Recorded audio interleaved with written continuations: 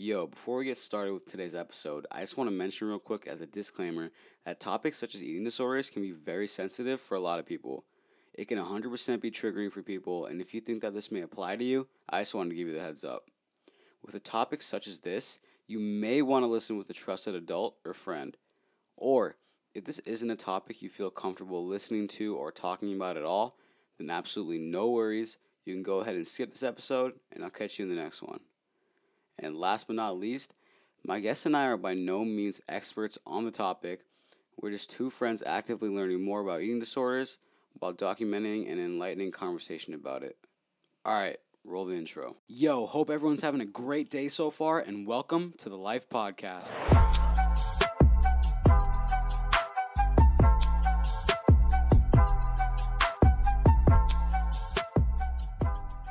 All right, everybody. So welcome back to another episode of your favorite podcast that you're probably just hearing about for the first time now. But today I have a really special guest with me, one of my really close friends from high school. Very good person all around, super funny, probably one of the funniest people I've ever met, to be honest. I'm really excited to have her on the show because we're going to be talking about something a little bit more on the serious side, but it's going to be really cool to, give the floor to Logan and let her say what she has to say, because she's clearly, in my experience and the time that I've known her, she's very insightful on the topic. And the topic we're going to be discussing about today is eating disorders. The reason I wanted to talk about this and bring her on the show is because it's a topic that I feel like not a lot of people know about or know enough about. In school growing up, they kind of just like glaze over the topic briefly.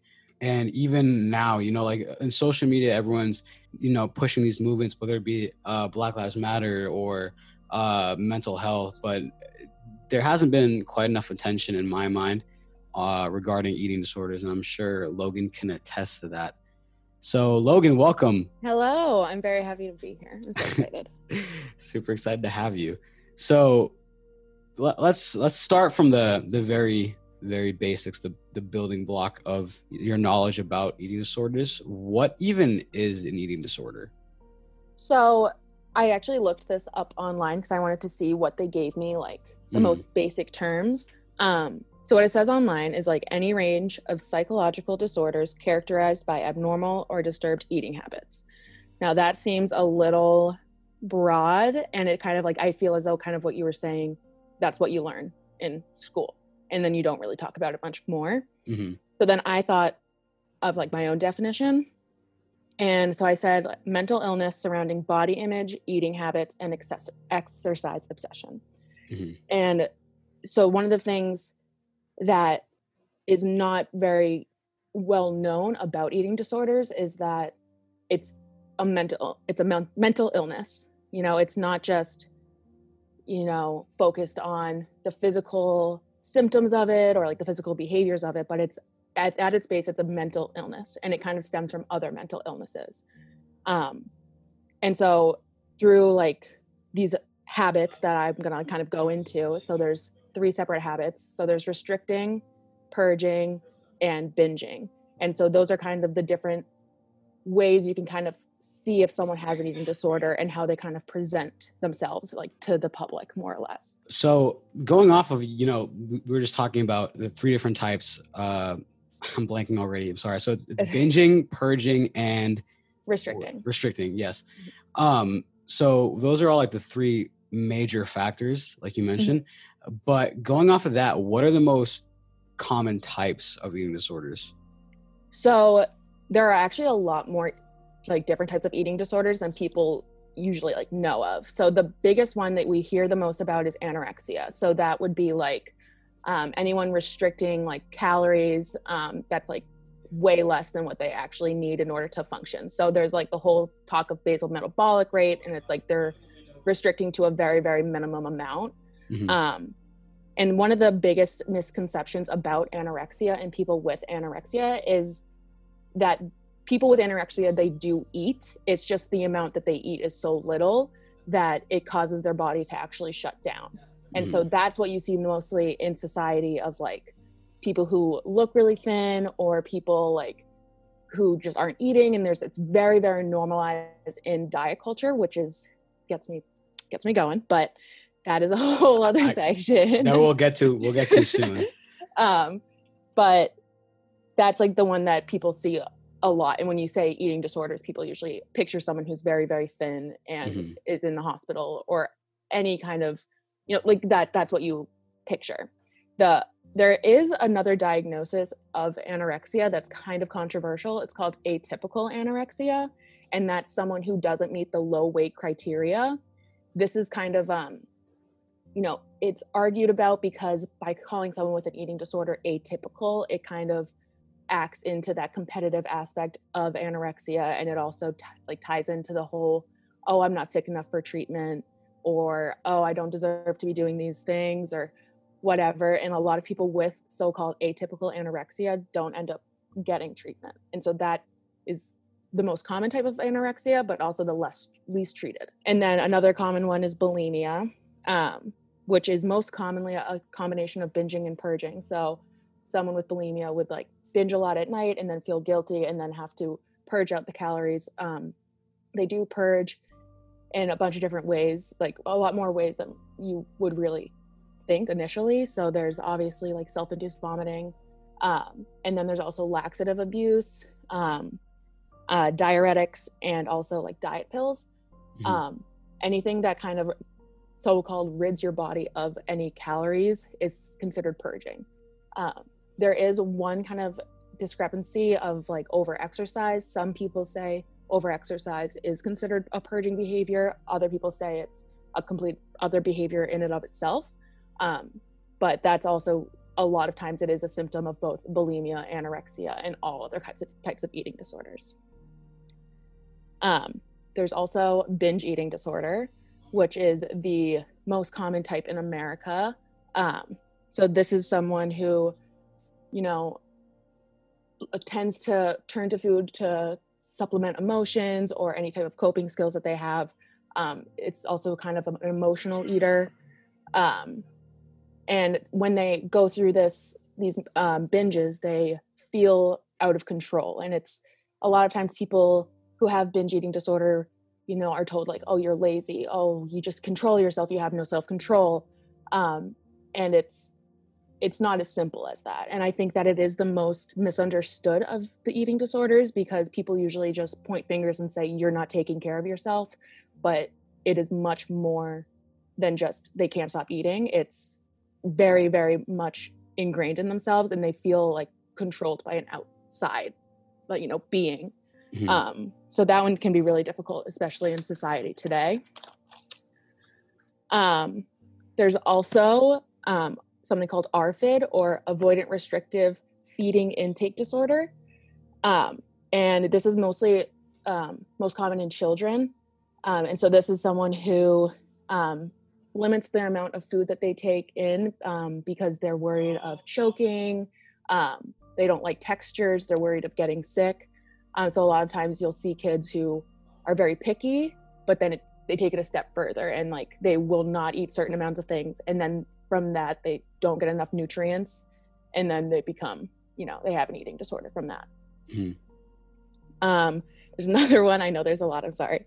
This is crazy. I think it's super interesting because, and I'm glad you're telling not only me about it, but everyone about it. Because just from my own perspective, I feel obviously I could have done my extensive research to really understand what was going to go on in between or coming into this, but I really wanted to learn from you. And I already am all I know about eating disorders was pretty much the quote unquote core three, being anorexia, bulimia, and oh my God, what is going on with my memory today?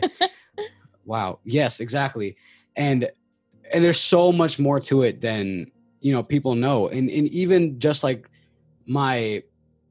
what I thought I knew about those three core ones, wasn't necessarily true. You know what I mean? Right. There's such a messed up stigma that just anorexia is just being skinny, or bulimia. I never knew that's laxative abuse could be a thing, and that over exercise could constitute going into purging. You know what I mean?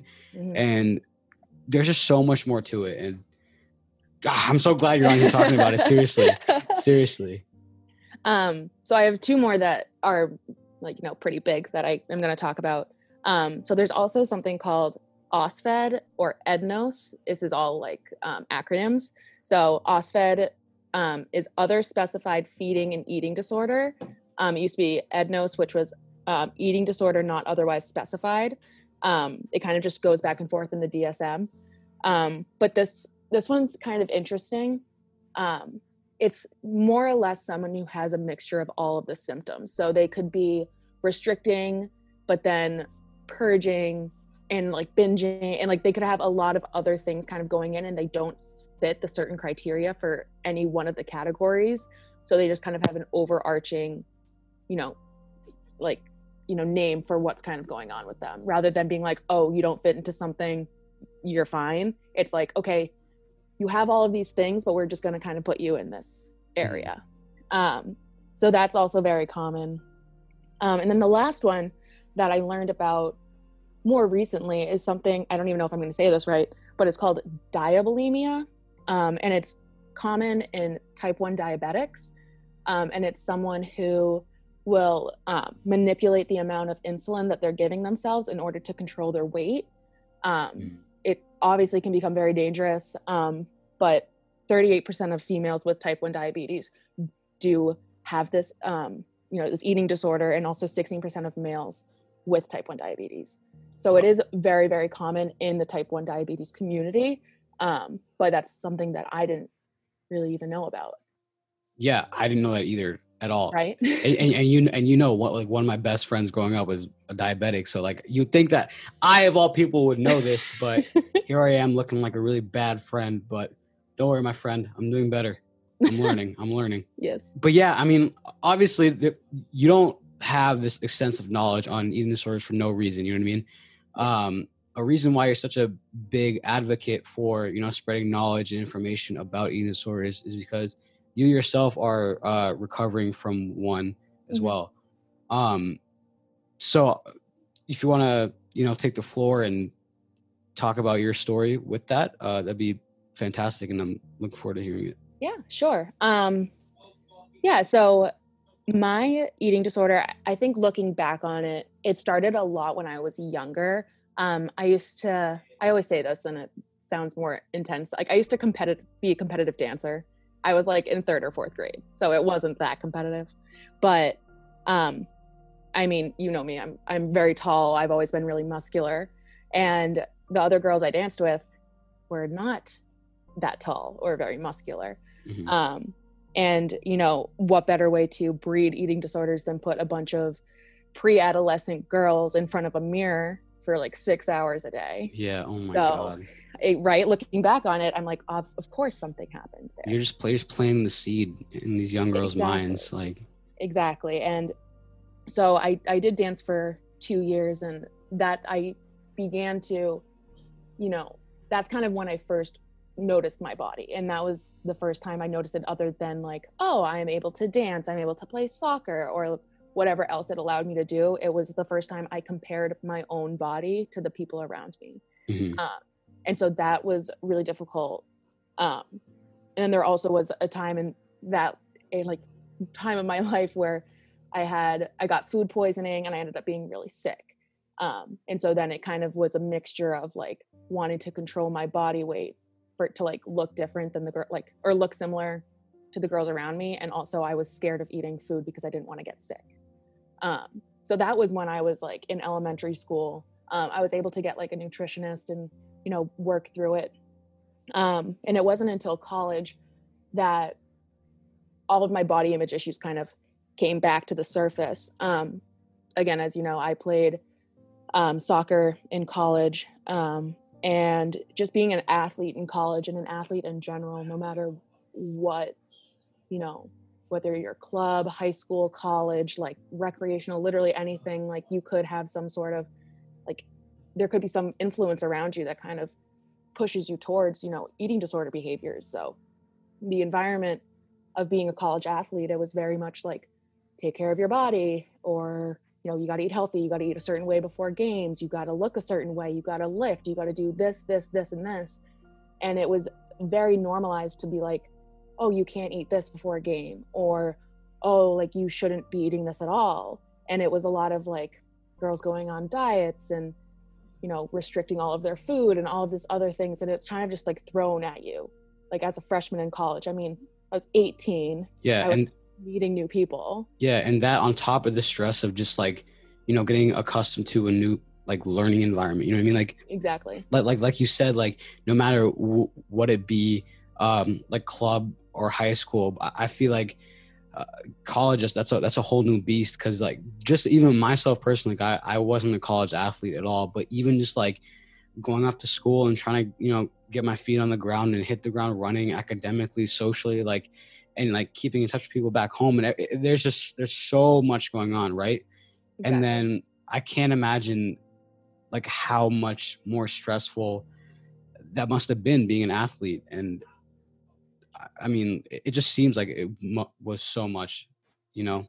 It was definitely an added layer. And I also just want to say, like, I played soccer, so that's one thing, but there are a lot of athletes out there who do like gymnastics or dancers or cheerleaders who have such a big focus, or figure skaters have such big focus on like their body type. And those are usually the athletes that struggle the most. Mm-hmm. So that's something that is really important that I think the NCAA should look into. But yeah, so I think for me personally, just being an athlete is kind of what sparked that initial, like, you know, self-conscious and insecurity. It wasn't until my like junior-ish, sophomore-ish year, we got a new coach who was very, very interested in smaller players, very into like fitness, which is good for a coach, but like he really liked small players. And as I said before, I am like 5'9". I am not small. So I did not fit that, you know, model that he wanted. And he really, really pushed for like no lifting because he didn't want us to gain weight, or, you know, talking to other players about, you know, oh, she looks like she's gained weight, and like just a very negative environment. That's terrible. Yeah. So just in addition to, you know, the environment of being a college girl, the environment of being a college athlete, and then also having that coach just kind of have that negative, you know, influence is just, you know, where else do you go for it? So what? That's absurd. Is this coach still, is he coaching at college still? Yeah. Oh, pardon my French, but fuck that guy. Oh my God. Yeah, it's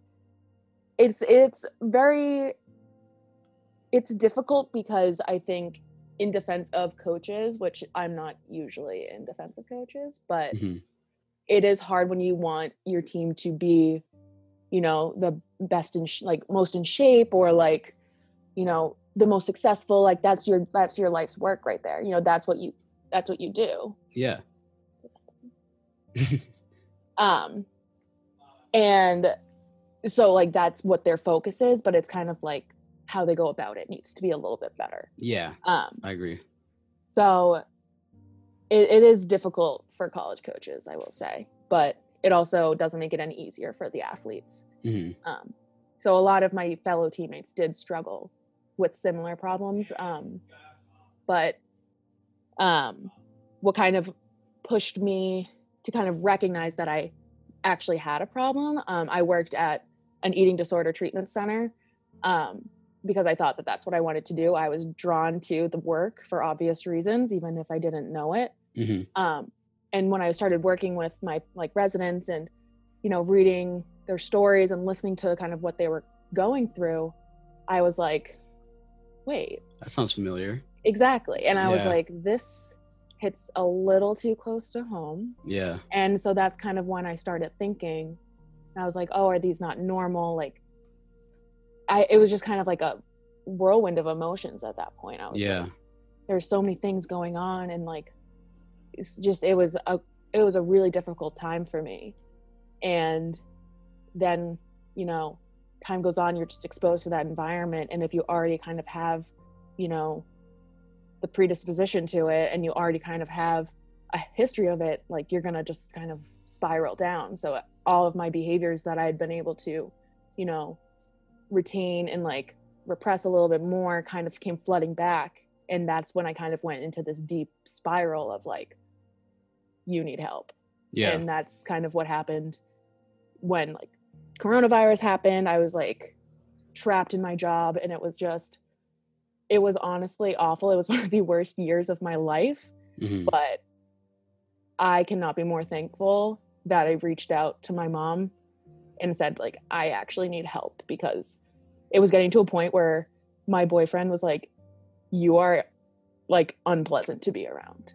And that's kind of where, you know, people who have eating disorders, like it's like people around them are the ones who kind of push them to get into treatment, because a lot of times if you have an eating disorder, you don't recognize it as that much of a problem, or you don't really want to get better, because the reason eating disorders work so well is, you know, if you are someone like me who has had anxiety, depression since high school, like if you have an eating disorder, they're used to numb all of those emotions. And if I'm having all of these emotions from being right out of college, working for the first time, like all of these other things, and being around such a stressful environment, you know, obviously I'm going to turn to something that kind of compresses and like pushes all of those feelings away, because why would anyone want to feel that amount of overwhelming emotions? So that's why people with eating disorders, rather like they don't come forward as often, because they don't want to change their behavior, because for once in their life, they're not having that overwhelming anxiety. Yeah. And so it wasn't until my boyfriend, my sister, and then a couple of my friends from work were like, you need to do something about this, because this is painful for us, and we need you to do something, because I can't see you do this to yourself anymore. Yeah. That must have been really tough to hear, and like, because obviously these are people that, you know, you care about, and vice versa. And like you were saying, like it's like something that almost gives you comfort, like you mentioned, like with like a spiral of everything going on around you. And so like obviously, since that must have been such a difficult time, and probably continues to be difficult, how do you cope with having an eating disorder? And do you have any tips for anyone who maybe, you know, like uncovering those feelings and just starting to realize that they may need help as well?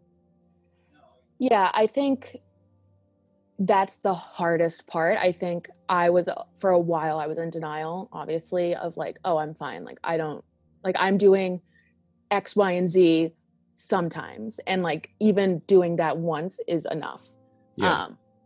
But like, if you just recognize, like, if you're someone who's struggling, and if you just recognize that what you're doing, like, it doesn't feel right. Like, a lot of times we know, you know, what we're supposed to be doing, and then we do other things anyway. And it's like, if you recognize that you're doing those so-called maladaptive coping skills, you know, like purging, restricting, binging, like recognize that as something that's kind of not right in your body. And then from there, you know, allow that, and like allow yourself to feel that, and then kind of see, you know, what else comes of it. And then from that, you know, maybe talk to someone who you feel really close with and be like, hey, I've been kind of doing these things, like I just kind of want your support. Or, Yeah.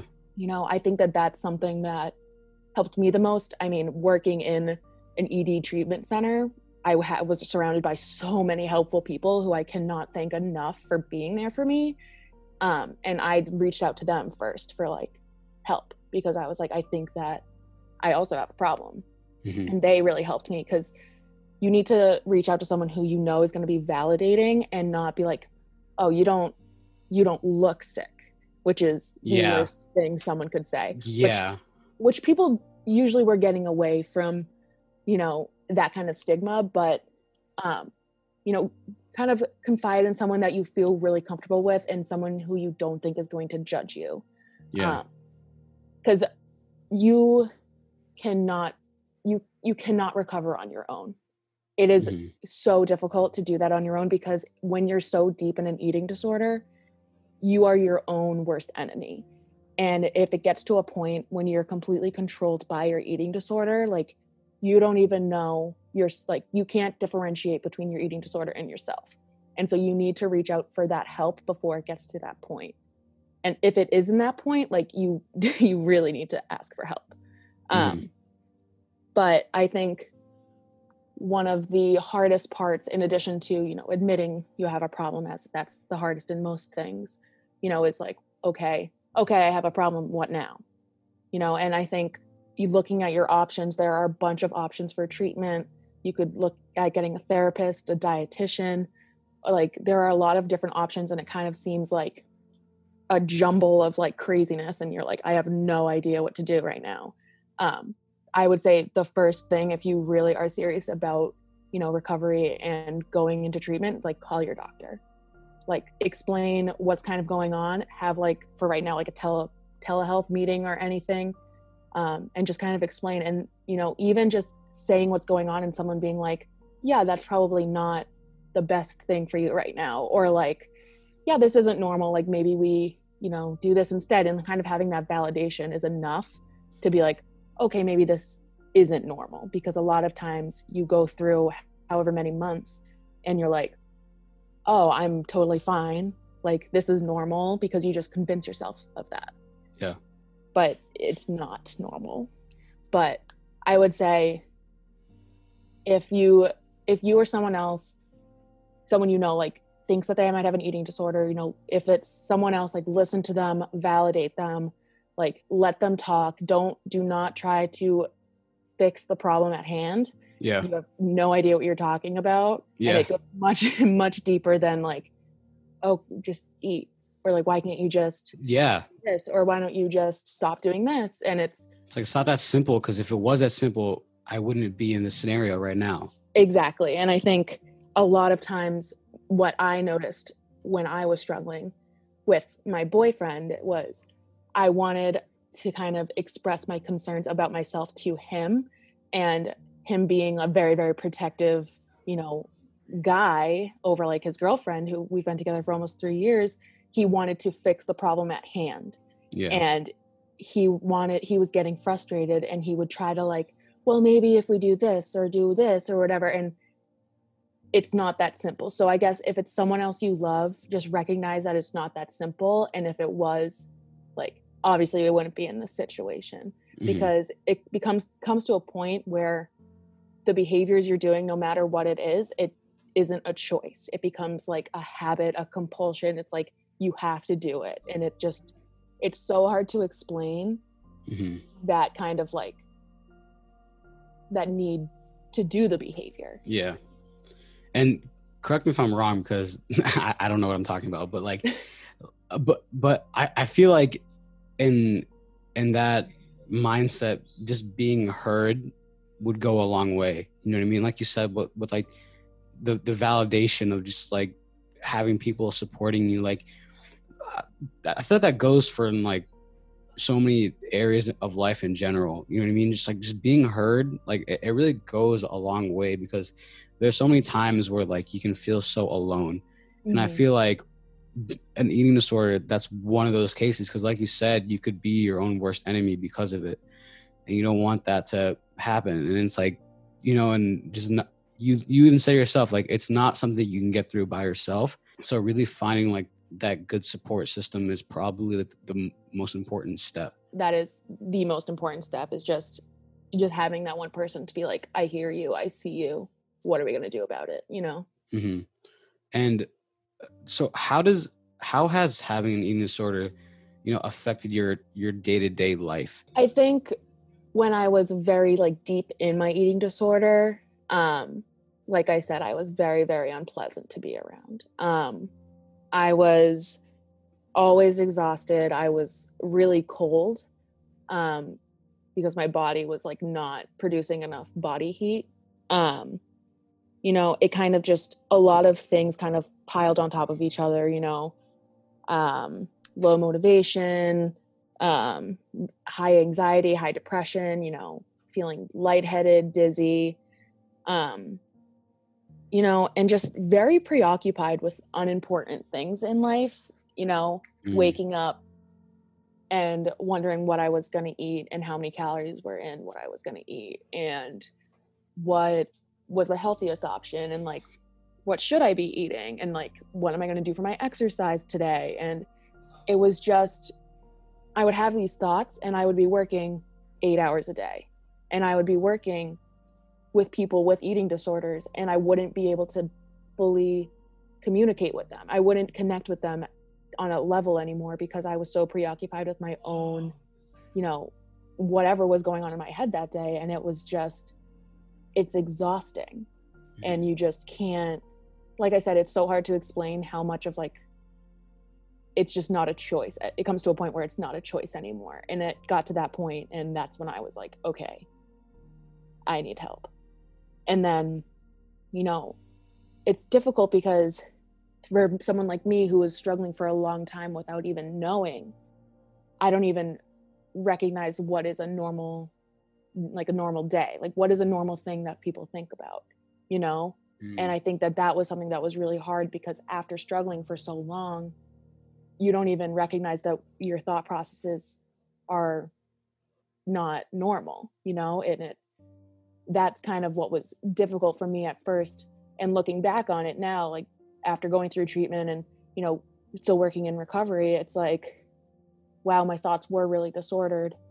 And it's like deep in your eating disorder day to day, you don't even recognize how just dysfunctional you are, and like how exhausting it can be to just have an eating disorder for 24 hours.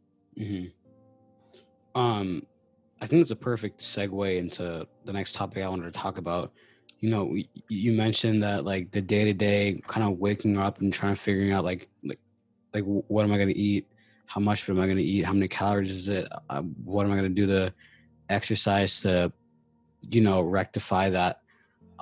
What is your take on food restricting and a lot of these diet trends, whether it be just basic, caloric deficits, or, these fads like keto, where you're just completely taking out certain macronutrients that you need. I can tell you're ready to rock and roll on this one. So take it away. You might have to like cut me off because I will go off. Man, this is a podcast. That ain't how it works around here. That's true. Go for it. So I have been like in recovery, and also even working at my old job. Like I was doing a lot of research about, different, diets, like what kind of like the whole idea of recovery, like just doing a lot of research. I've read so many books. I think I've honestly read more books this summer than I have in my entire life. Mm-hmm.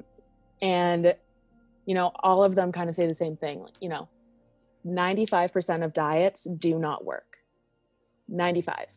So that means that 95% of the time you are going to fail and you're going to gain all of the weight back. And that's why the diet industry is so successful, because every time they put out a new diet, I remember my mom was on like the South Beach diet, and then there's like the paleo, Atkins, like all of these different things, they always come out with a new thing being like, okay, yeah, that didn't work, but this one's going to work. Yeah. Because no matter what you do, you're most likely going to fail. Yeah. It's like, it's because they just glorify like the high points of it, because at the end of the day, they're selling something to you. That's what it is. It's a business. Like they're selling something to you. They know how much people care about how they look, and obviously like nobody wants to look bad. But like, I hope I'm like saying this the right way, but like it's like people know that like sex and being sexy sells. So if that applies to the diet that they're promoting, they'll push that as hard as they can without repercussions of like gaining it all back. So it's just like, shit pisses me off. Oh, oof. It pisses me off so much. Yeah. And honestly, one of the things that I've learned through my own like research and reading is, the diet industry in and of itself is a $60 billion industry. And so that means like they make so much money off of our own disappointment in our own bodies. And that's why there's always something new. Like I said, there was the South Beach diet, and now there's Noom, that one comes up. It's not a diet. Don't even. But a lot of times, what happens when people start dieting, whether it be, for a wedding or, for summer or whatever it may be, you know, you get into this like cycle of like yo-yo, they call it yo-yo dieting. So it's like, you know, you feel bad about your body, so you start going on a restrictive diet. You go on the restrictive diet for a certain amount of time, and then your body is like, why aren't we eating food?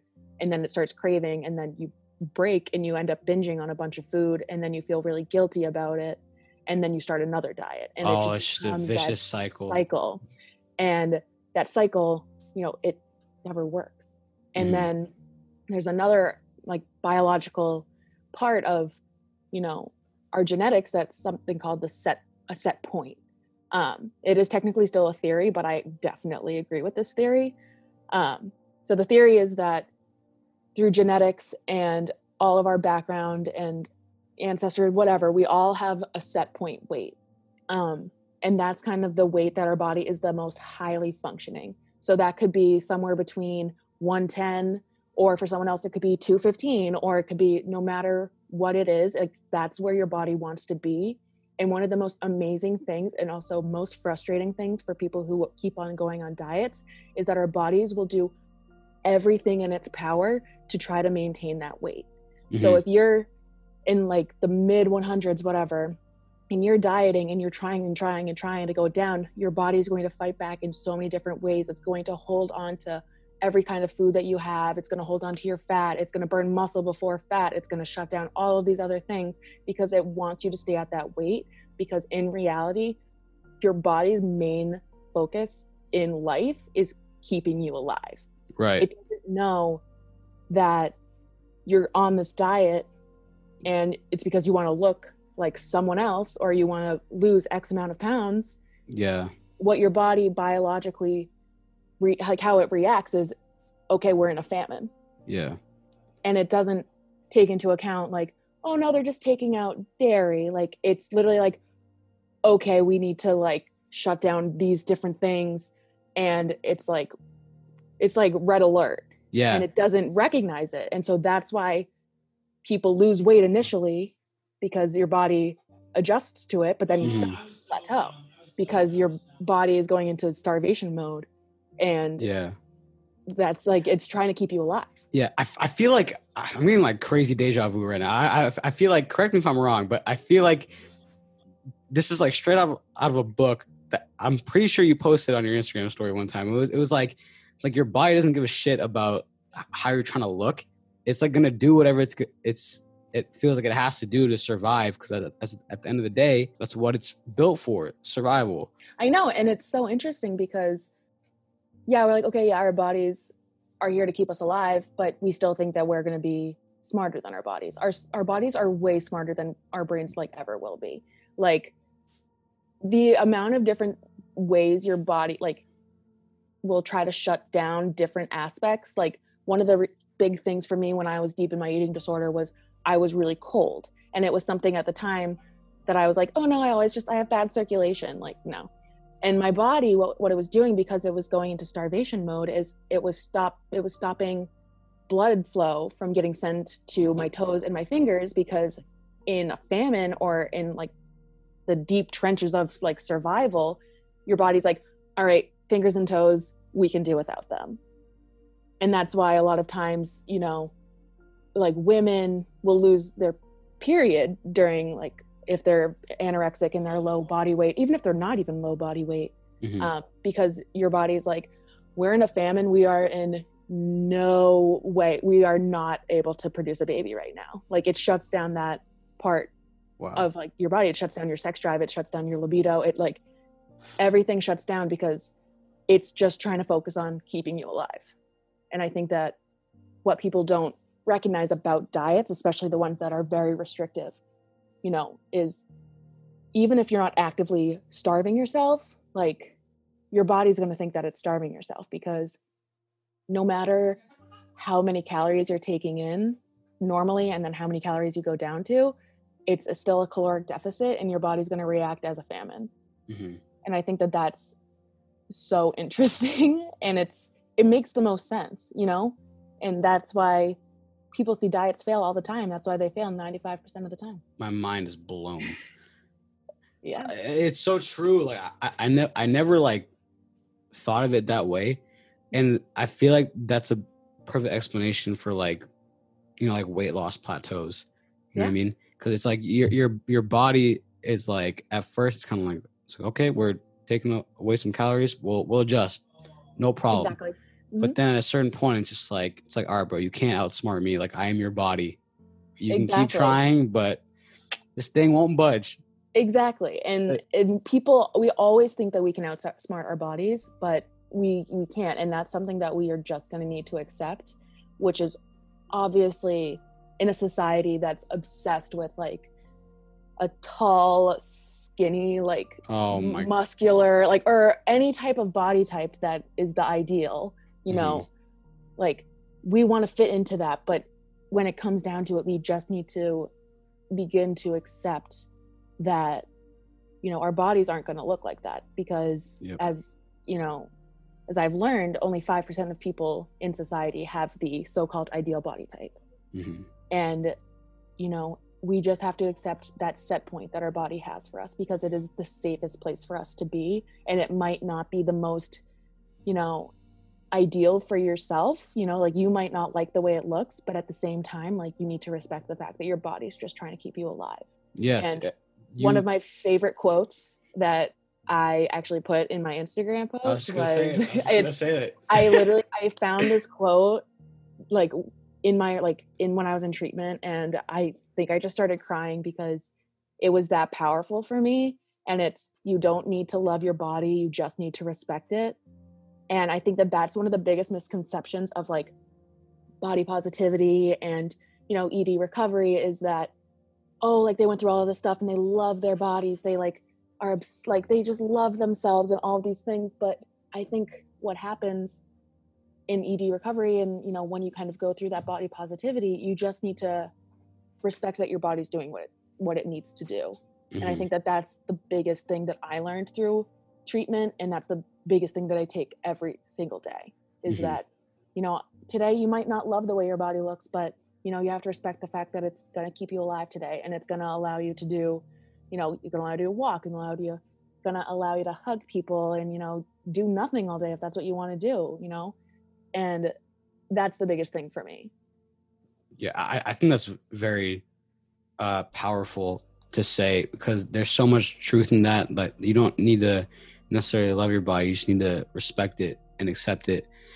And I think that's something a lot of people need to learn, especially, I was about to say in the younger generations, but age is not, that doesn't matter at all.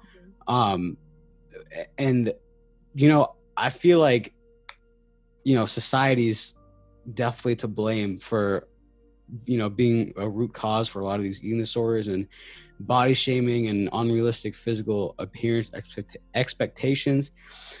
You know, like you said, like only 5% of the world truly has that quote unquote ideal body, which means 95% of our quote unquote failures, not actually failures, but you know what I mean?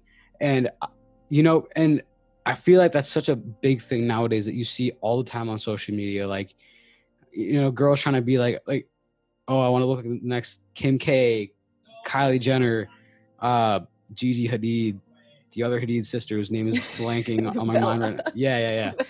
And it's just like, and even for guys too, like what guy doesn't want to look like, you know, Michael B. Jordan or Zac Efron, who's a beautiful human being, by the way. That's my man crush right there. But, you know, and at the end of the day, it's like, those people look like that because that's their life. You know what I mean? Like, maybe all the plants lined up, like that's their passion. They have the genetic advantage, and, you know, it didn't become a problem for them. But, you know, like, just as with everything else in life, it's different person to person. You know what I mean? And I feel like, you know, we as a society need to do better to stop, you know, glamorizing and promoting a certain type of lifestyle that is not only like totally unattainable, like the 5% thing, but not necessarily healthy. You know what I mean? Like people like the Jenners, the Kardashians, like they promote this lifestyle that's like you have to drive a fast car, have a big house, you need to have this certain type of body, you need to be dating this celebrity, and and it's just so many things that like so many people want to have and will seemingly do whatever it takes evidently to try to get there. And it's just like you don't need to have those things to be truly happy, and trying to strive for those things can ultimately backfire. So I want to hear your take also on what you have to say about society's role in body shaming and these expectations and being root causes of eating disorders. Yeah, I think with eating disorders, I think there's a lot of different causes. One of the biggest ones are underlying mental illnesses, trauma, any other things, but a really, really big one is society. And like I said, only 5% of the population has that ideal body type of that. For girls specifically, like that tall, thin yet muscular, like big butt, like tiny waist, like 5% of people can attain that. And that's why the diet industry is so successful, because they keep on profiting off of different things that they deem unsightly on women, like cellulite or big shoulders, hip dips, any of these other things. They find ways to convince women that they can shrink that part of their body if they wanted to. Yeah. And then it just starts that cycle again. But, I read in one of my books, there was actually 2 of my books had the same study. There was a study of, I forget what country it was, but it was a country in the East, and they had for a certain amount of time, they had like no television. And so they had no like ideal body type, or they had no one to, compare themselves to. And then when they finally got the television, I think it was in the 90s, they saw a spike in eating disorders among young women because they started having Western influences on their culture. And even that in and of itself, and I don't know the study, by heart, but I read about it, and, they saw that spike, and that just goes to show that culture and society and, those messages that we're showing people every single day do have an influence on, how they think about themselves. That's crazy. I had no idea about that country, and you know what I mean. Like that, it makes sense too, because people are especially America. America is the CEO of doing this shit. Is just like pushing like sex and being sexy and just being a celebrity. That's why like so many young kids like want to be like rich like influencers, and like like it's so, I don't want to say unrealistic, because you should follow your dreams if that's what you really want to do, but it's just a business ploy. You know what I mean? And it's so sad that that's real. You know what I mean? Like part of me doesn't want to accept that that's the fact of the matter, but unfortunately it is. But I mean, like, we're taking the necessary measures to, educate ourselves and educate other people. So hopefully moving forward, these like, misconceptions and misinformations don't continue to occur. Speaking of like misconceptions, I gotta ask, what are some of the biggest misconceptions about eating disorders that you've heard or seen personally?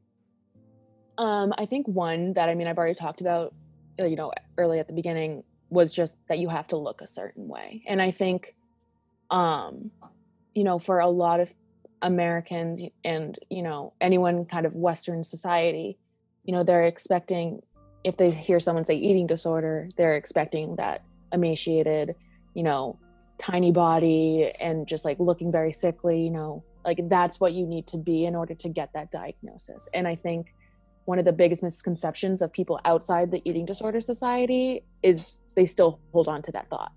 And I think, I forget the percentage, but more often than not, people with anorexia or bulimia, they are in a so-called bigger body. So that's someone who is normal weight or above normal weight.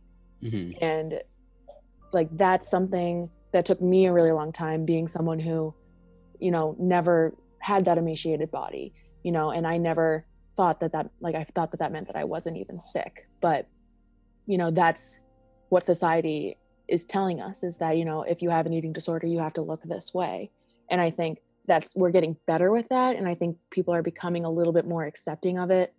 And that goes back to that atypical anorexia, you know, conversation. But I think, you know, that's the biggest misconception that is so common in our society that we're trying to get away from, because I think that can harm so many people. Because, you know, a lot of times with people with eating disorders, and they go to their doctor, you know, and they explain all of these symptoms of someone with anorexia or someone with bulimia or someone with binge eating. And, you know, they explain all of these symptoms that they're having and the behaviors that they're using. And their doctor looks at them, sees a bigger body, and says, well, you're fine.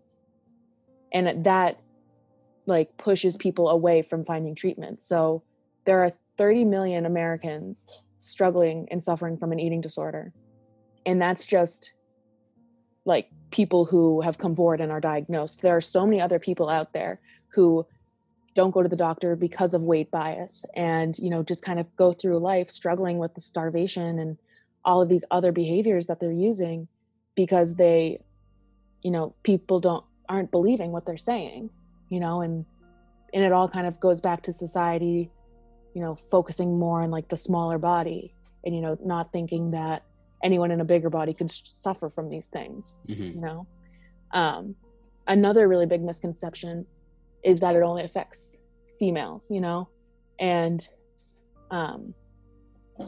I did some research, of course, and 10 to 15% of people struggling with eating disorders are male. And it is a very low percentage, but not zero, you know. And I think going back to what you said about, you know, wanting to look like Michael B. Jordan or Zac Efron, beautiful as they are, you know, it's still unattainable. It's still that 5% of the ideal body, you know. And, you know, a lot of men and a lot of, it's seen a lot in like homosexual men and also transgender men and women as well, you know, they're, you know, they're also very much struggling with an eating disorder. And I think that people usually think of eating disorder as like, you know, a teenage white female in like a suburban, you know, town, you know, but there's so many other, you know, walks of life. Exactly. And, you know, everyone can struggle from it. And I think just spreading that acceptance of like, if you're a male, if you're African American, if you're literally anything, like, you can struggle from this, and it is just as difficult for one person as the other.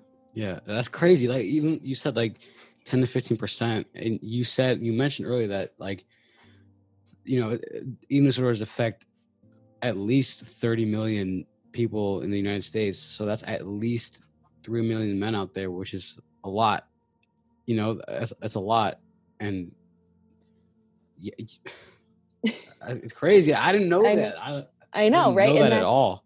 And that's one of the things, that's one of the reasons why I love spreading awareness about this, is because a lot of people don't know the reality of it. Yeah. And that's why I've read so many books, is because it genuinely interests me, because I love when I talk to someone like you who doesn't know much about it, and it just, your mind, it blows, because you see the reality of it and it's just placed in front of you, and you're like, how did we not see this before? Yeah, like it all adds up, you know. Exactly.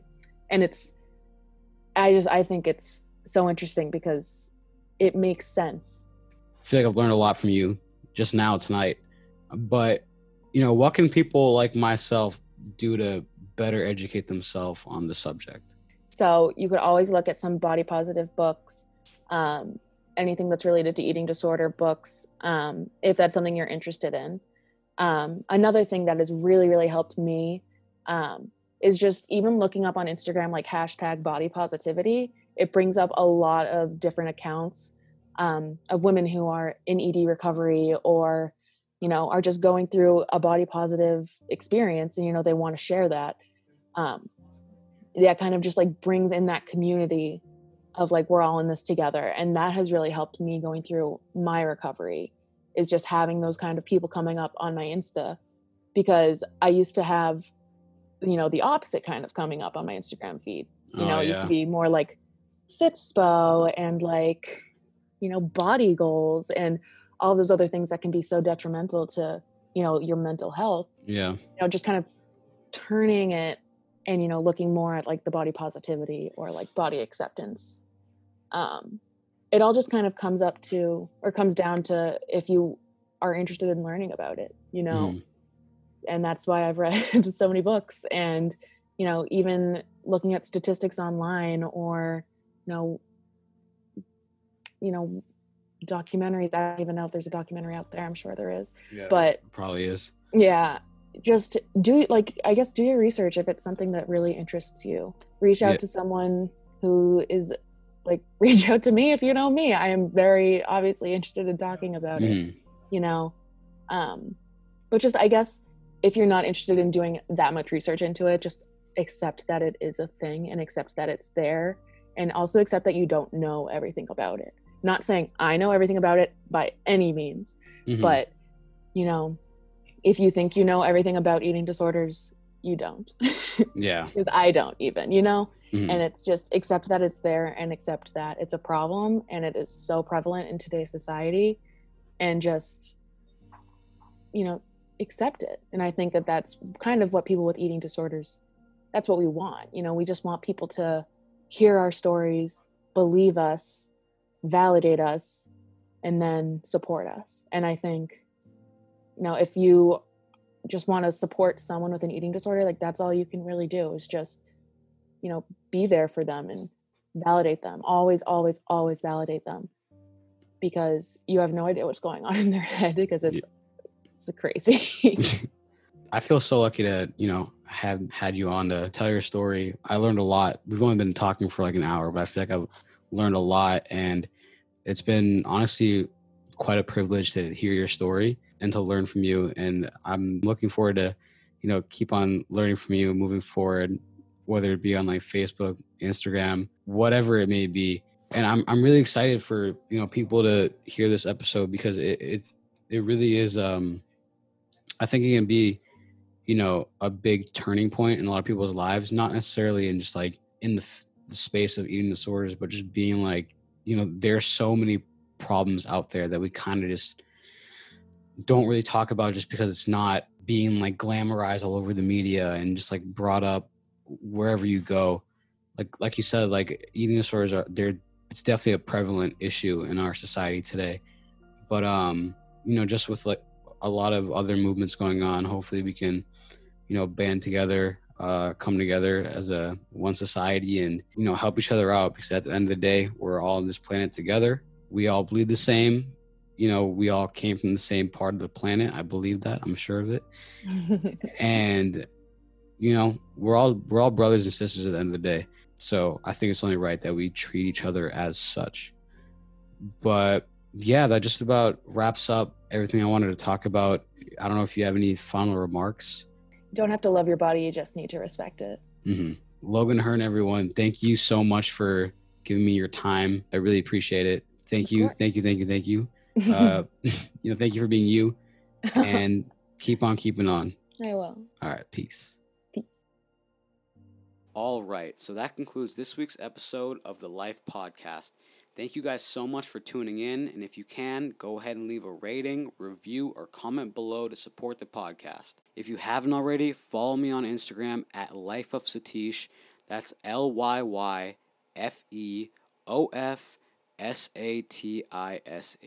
Thank you guys again for tuning in, and I'll catch you in the next episode. Peace.